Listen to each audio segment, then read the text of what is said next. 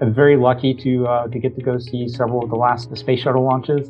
And that was just truly an amazing experience to see that in person, just the power, actually being at the press site for one of them, the NASA press site at Kennedy Space Center, and not just seeing it, but actually feeling it, the way it made the ground rumble. The sound, from a physics standpoint, of course, the speed of light is much faster than the speed of sound. Seeing it lift off and then, seconds later, actually hearing the sound and the ground rumble, it's just an awe-inspiring experience. So just all of that stuff, I think, has always played into my interest. In some ways, that curiosity that thinking about space and wanting to learn and the technical aspects of it, I think maybe did set me on the path that I ended up on in IT and eventually InfoSec. Maybe I wouldn't have had those interests in technology if it hadn't been for the passion that space exploration had inspired in me as a kid. From Cobalt at Home, this is Humans of InfoSec, a show about real people, their work, and its impact on the information security industry. Today, I'm thrilled to be joined by Chuck Kesler, the CISO of Pendo. Chuck, welcome to the show. Thank you, Caroline. I'm really excited to be here today. Chuck, I'd love to learn about your career trajectory. You're a CISO. I think a lot of our listeners are either CISOs themselves, maybe thinking about getting into a CISO role one day, certainly interested in the CISO position and all of its roles and responsibilities. Can you tell me about your journey? How did you get here? Yeah, great question. My career spans 30 years at this point, and I certainly didn't start out thinking I was going to be a CISO or even work in information security. My career really started out more as a systems administrator, working on some Unix systems at a university a long time ago, right after, when I was a student as an undergrad, and then after I graduated, they gave me a full-time job. So back then, security was just kind of part of what we did. And over the course of the next couple of decades, security grew into its own industry. And I was always on the periphery of that. Had some friends that made the transition from being sysadmins into security. And I was making the transition at the same time into management, always keeping a close eye on security. And I guess it was around 2000, I was working for a different startup. Back before the first, the dot-com bust of the 2000 era there. It was, we realized with the work that we were doing there, we needed to start a security team. And, they gave me that task. I was very interested in seeing what that might look like. So that was my first opportunity to figure out what we need to build a team, build policies, build a program. That lasted for roughly about a year. Unfortunately, that company ended up getting involved, and we kind of went our separate ways at some point there. And I fell back into the sysadmin world, or actually managing sysadmins there for a few years. But some of my friends that I had started working with back in that first endeavor, they had gone to a company called At Stake, and At Stake was bought by Symantec. I think that was roughly around 2005. And got invited to come work with them. And that was a tremendous opportunity. These were some of the smartest people I've ever worked with. Just amazing talent and great opportunity to learn from them, as well as working with just an incredible set of customers that we had. A lot of Fortune 500 customers, very large security programs. You got to learn, what it looked like, not just, building things from the ground up, but once you had an established program, some of the challenges that you would have to deal with in keeping that program going. So, at that point, I was really managing projects, and over time, I grew into managing the team. And, around 2011, I think it was, an old colleague of mine had become the CTO for Duke University Health System. And, they were looking for a CISO and had reached out to me. Again, interesting opportunity. I'd not been a CISO before at that point. And it was something that I thought, well, I feel like I'm prepared. I think, it seemed like a huge challenge, but at the same time, the CISO world was really, not as mature as it is today. There were not as many people with CISO experience. So it was still a role that was being defined, I think, in many ways at that point. And I thought, it seems like a huge challenge, but a challenge I wanted to take. So I jumped in. I've spent 7 years at Duke, an amazing place with, 30,000 employees. And I think we saw roughly about 2 million patients per year. So top 10 research hospital doing amazing cutting edge research, helping to find cures for cancer and many other things. Just an incredibly complex opportunity to dig into there.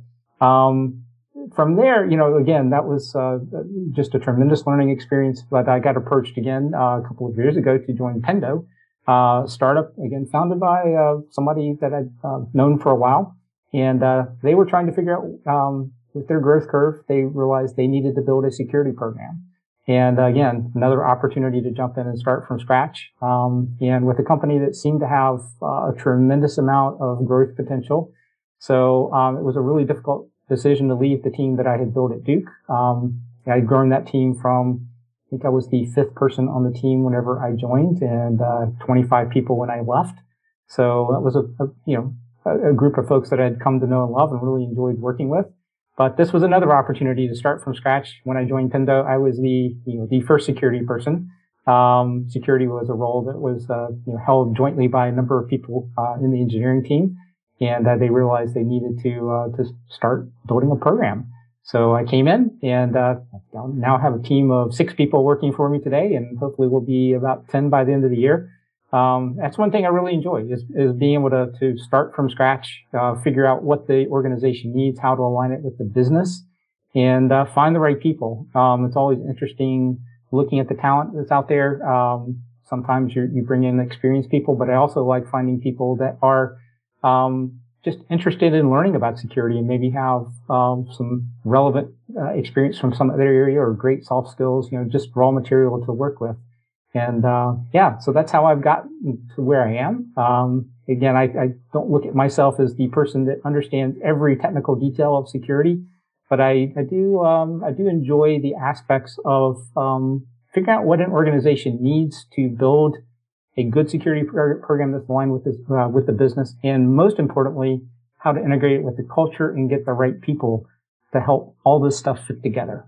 So yeah, that's a little bit about how I got to where I am. Incredible.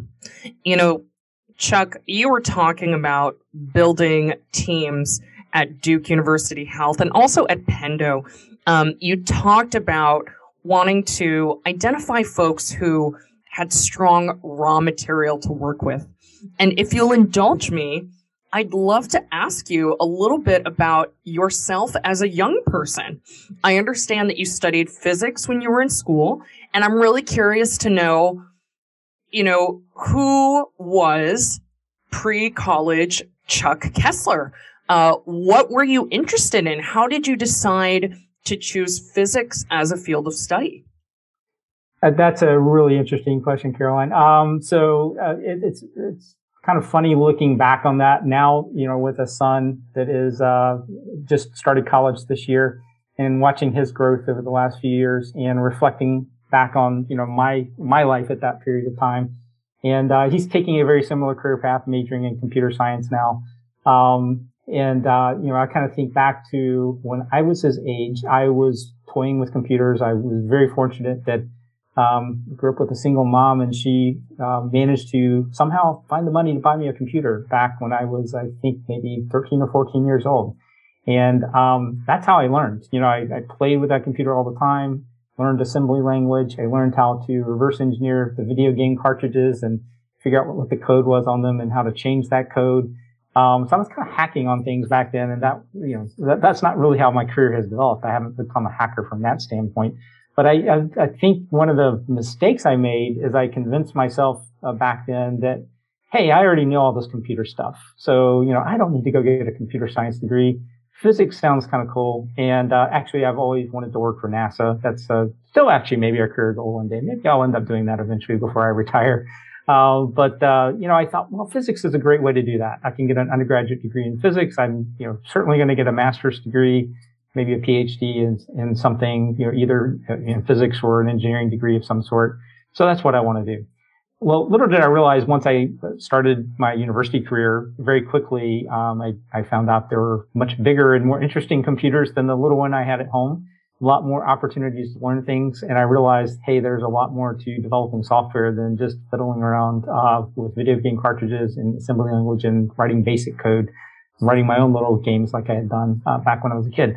So I had opted not to go the computer science route. And it was just kind of a little arrogance on my part, honestly, just thinking I didn't have that much more to learn. There was actually a lot more that I had to learn at that point. I did manage to pick up a lot of that through, I took, enough courses to get a minor in computer science. But that's something I told my son, when he entered college, or was thinking about what he wanted to do. He had spent a lot of time. Actually, he's an amazing kid. Just already has learned quite a bit about software development. Has done some amazing work there himself, and sort of had the same thoughts in his head about, hey, maybe I don't have anything to learn in computer science. Yeah, actually, you do. So I think it's worth spending the time to go and get that degree to do the additional learning. But yeah, that's how I got started way back then. It's kind of interesting to see how my career has morphed in several different directions from there. Yeah, I always have to say there's no regrets. You end up on the right path sooner or later, and I felt like I eventually ended up there in the right path. Just took me a couple of different turns to get there. Yeah. Chuck, I find myself, because we're on a Zoom call and we've all turned our video off. And so we've got our photos, and your avatar actually has a NASA shirt on.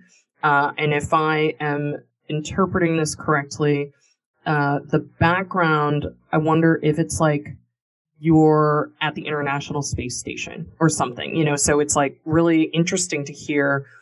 I went into physics because I was really interested in space. And that remains an interest for you, and I happen to be really different. I'm sort of like, hey, this planet's good for me. But I wonder, what is it that is so fascinating to you? Is it the unknown? Is it the bigness? Is it is there a spiritual component to it? I'm curious to know where that passion comes from. Yeah, that's a great question. And just a little bit about that avatar is something we do at Pendo as new hires. We get to basically design an avatar. Somebody does all the artwork for us. We tell them what we want on it, and it ends up on a coffee cup and some things like that. And a lot of us use them for our Slack images or our Zoom backgrounds. Yes, that particular one, you nailed it. That is on the International Space Station, sitting in the area that's called the cupola, which is basically this just amazing area where you look out on the planet below with windows all around. So I would love to go visit that one day. When I see the pictures from up there, it just looks amazing having that vantage point on Earth. And what attracted to me to space as a kid. I mean, I've always been interested, and I think you just kind of touched on a number of the areas there. It's just the vastness, the unknown, the curiosity, the technical challenges, how you get up there, how you would travel, how you would survive. It has always been fascinating for me, and probably a bit of a sci-fi fan as well. That has always played into it.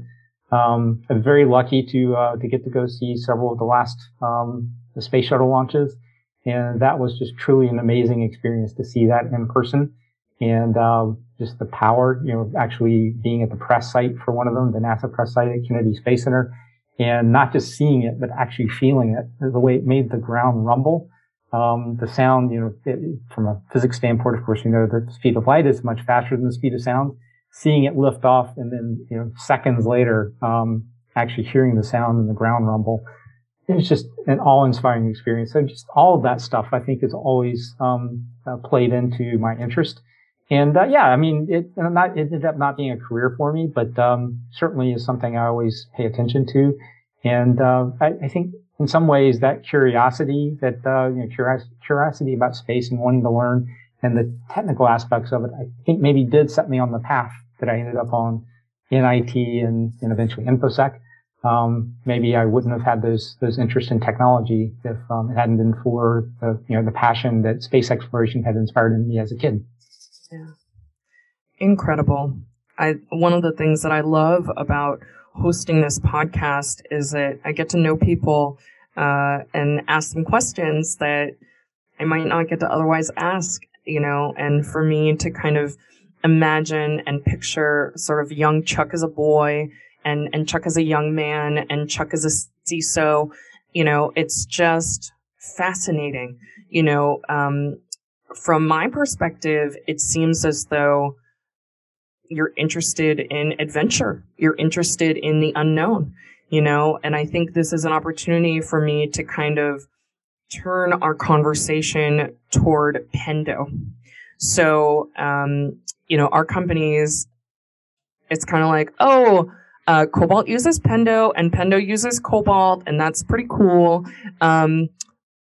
Pendo seems to be doing incredibly well, expanding, winning awards, unicorn status, billion-dollar valuation, and I think that in the physical world, space is sort of that sort of out there thing. I think that in the digital world, in the business world, organizations like Pendo have that same sort of like wow factor and that same sort of like, well, not so many people have done that. And like the people who are doing it, maybe there's this element of like figuring it out, and I wonder if that's part of what has attracted you to Pendo, to hear you say that you're nearly doubling the size of your team this year at Pendo.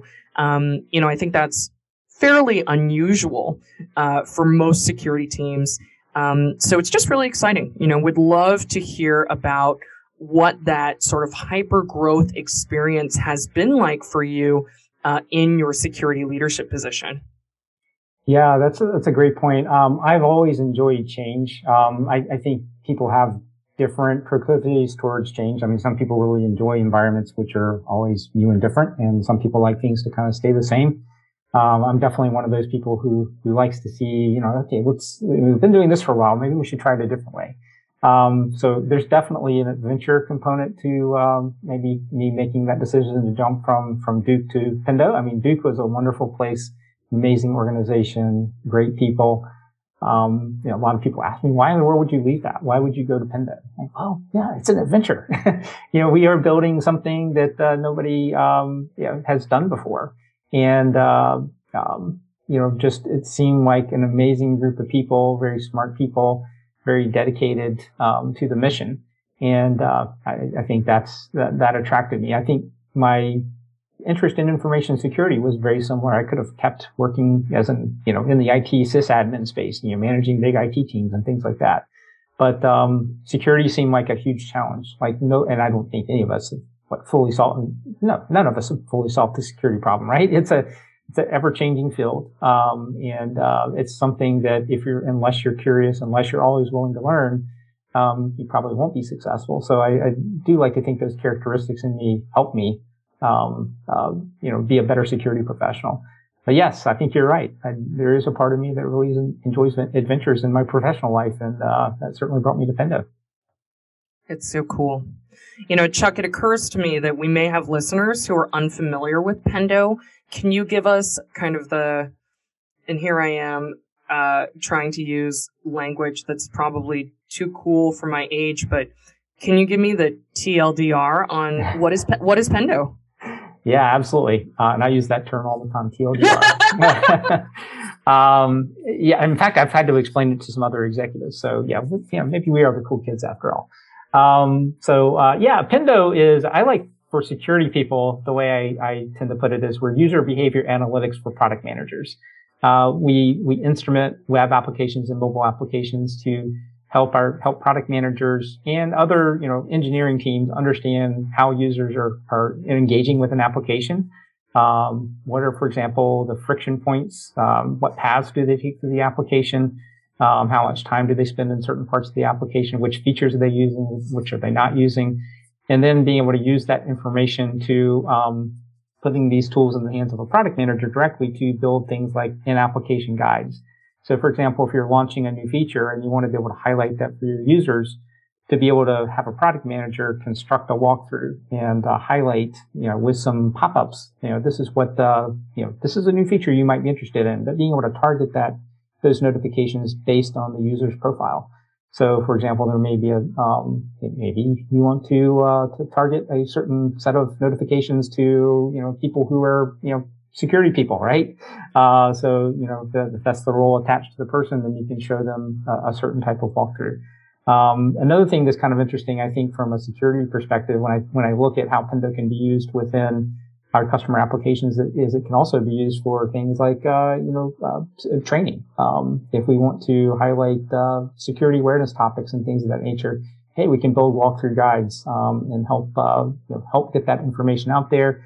If there's a security feature in an application that we want to inform our users about, we can do that as well.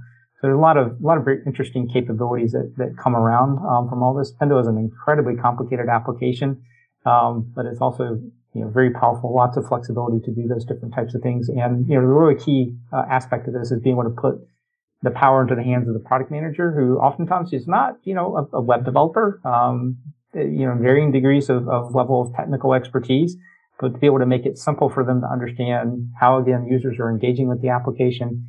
And again, to be able to provide that those informative walkthroughs to help product features be used more actively. Very cool. Chuck, I'm taking a side panel here.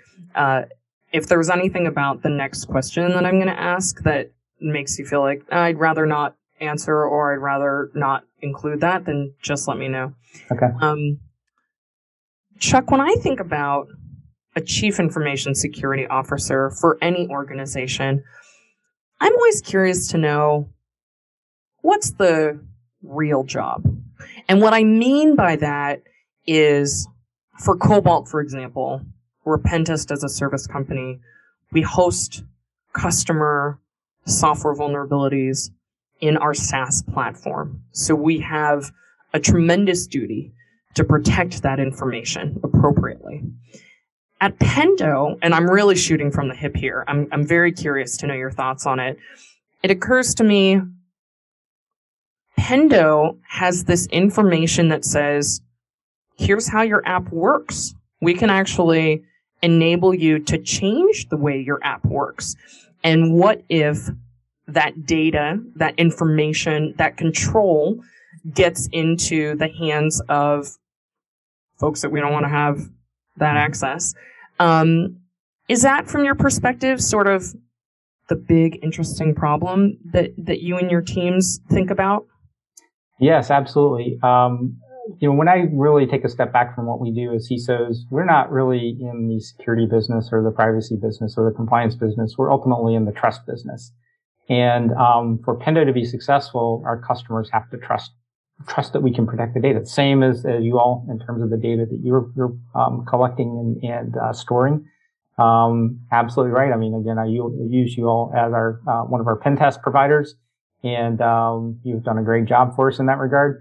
But yes, I mean, we want to make sure that information stays protected. We collect on the order of about 10 billion events per day from our customers.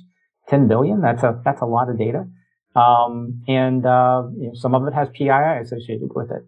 So our customers definitely are only doing that because they trust that we can protect the information. So that's ultimately my job, is to make sure that we have the right program in place to ensure that yes, we are protecting the data. All the right controls are in place on the platform itself, but also as an organization, we have the right controls.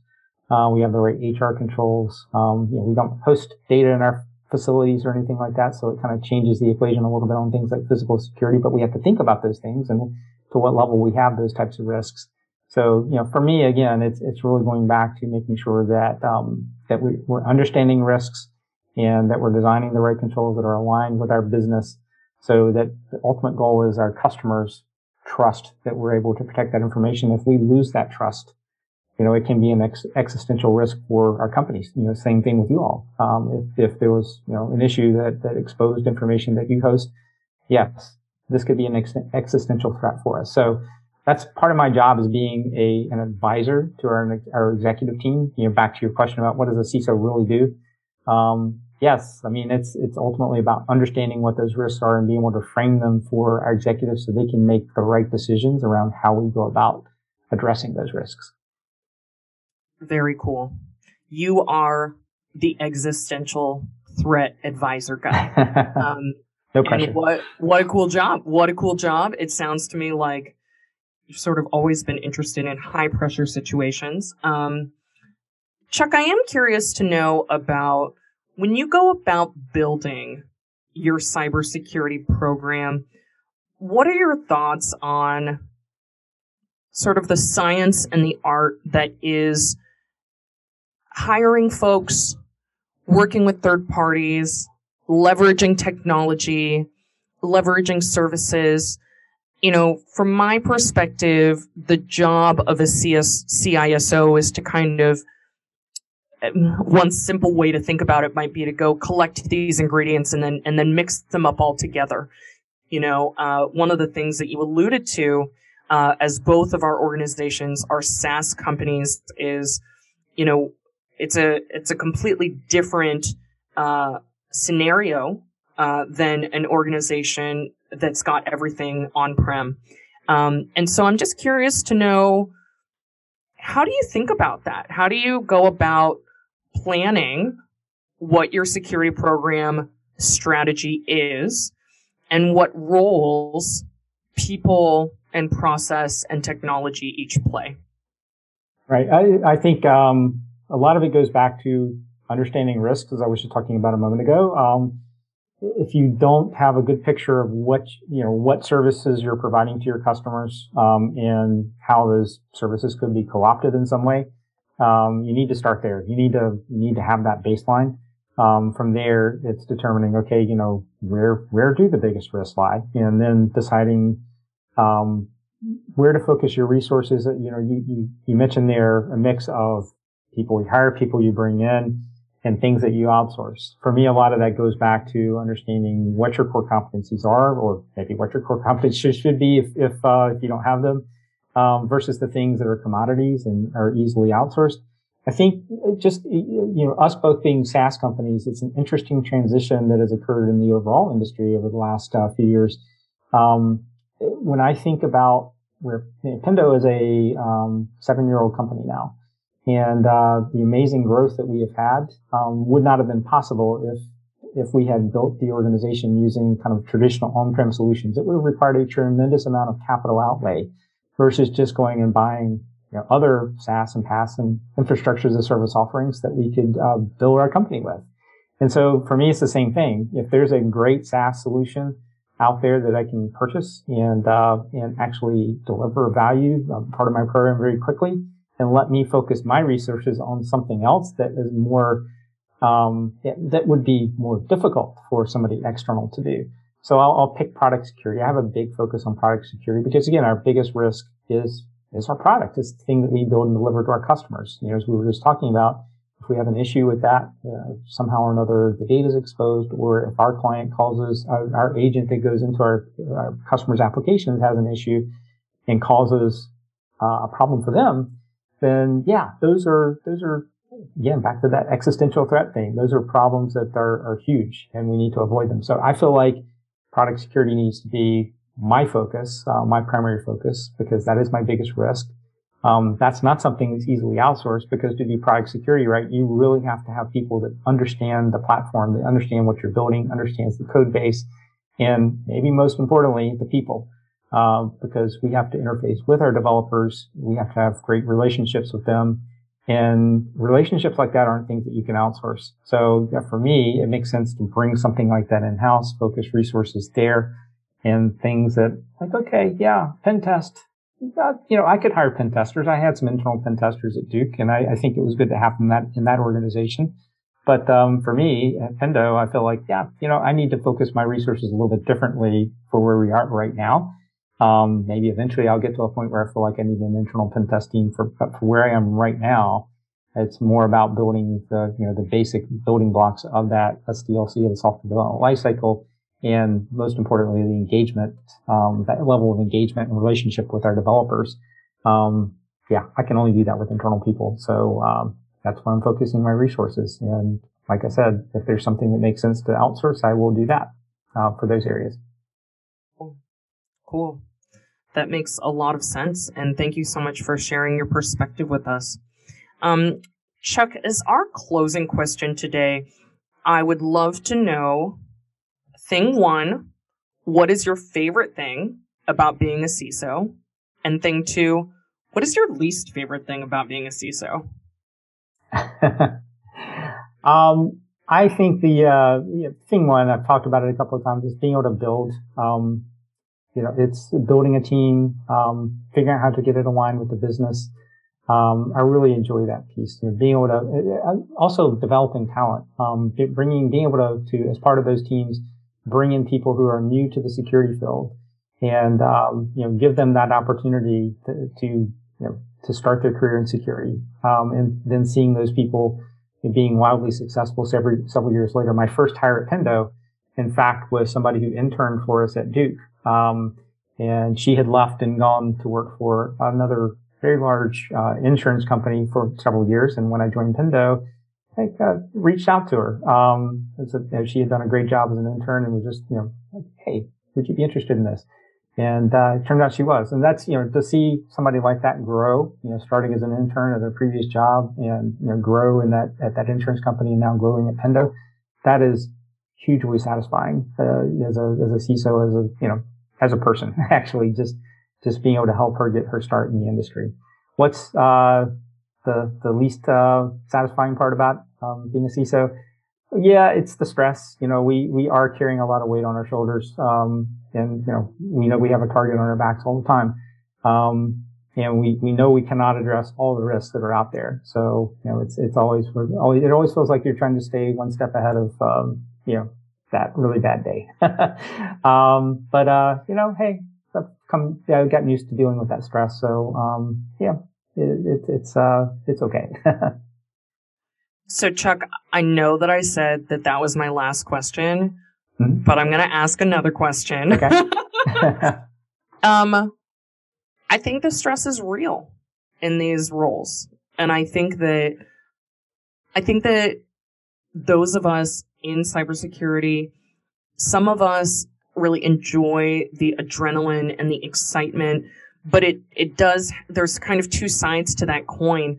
I wonder if you have any advice for our listeners, whether they be security leadership, security team members.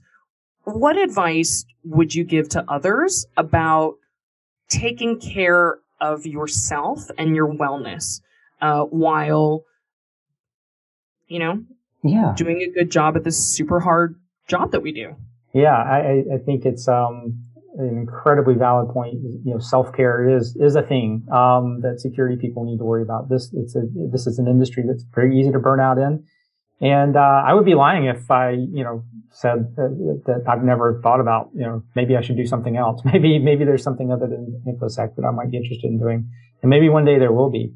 Yes, it is definitely an industry that is full of stress, and we have to. I think for me, what I try to do is I wouldn't say that I meditate because I have not figured out exactly what that is just yet, but I try to reflect and understand where my head is.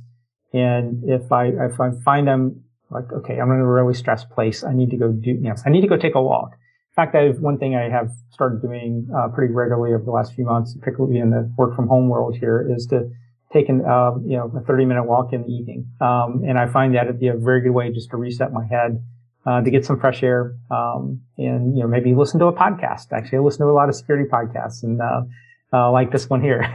But I also listen to other types of podcasts. I listen to storytelling podcasts and things that are outside of the security world as well, just to kind of get my head into a different place. And usually I come back feeling a little refreshed and a little less stressed. So yeah, just I think taking those little breaks, little micro breaks when you can, and then longer breaks when your work life affords you the opportunity to go take a vacation. Definitely do that.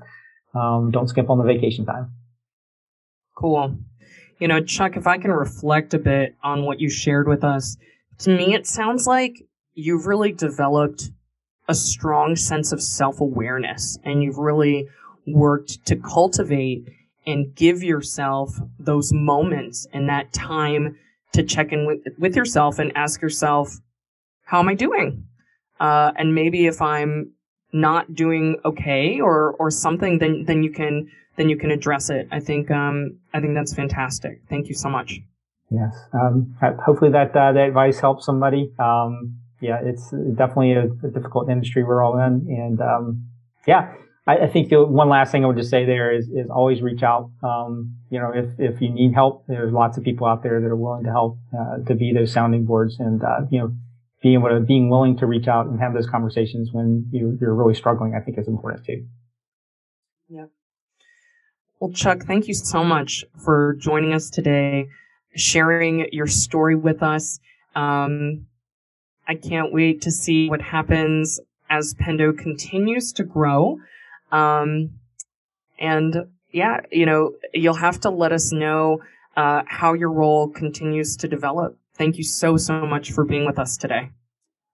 Thank you again, Caroline. I really enjoyed the conversation today, and the incredible opportunity to be here. Thank you so much.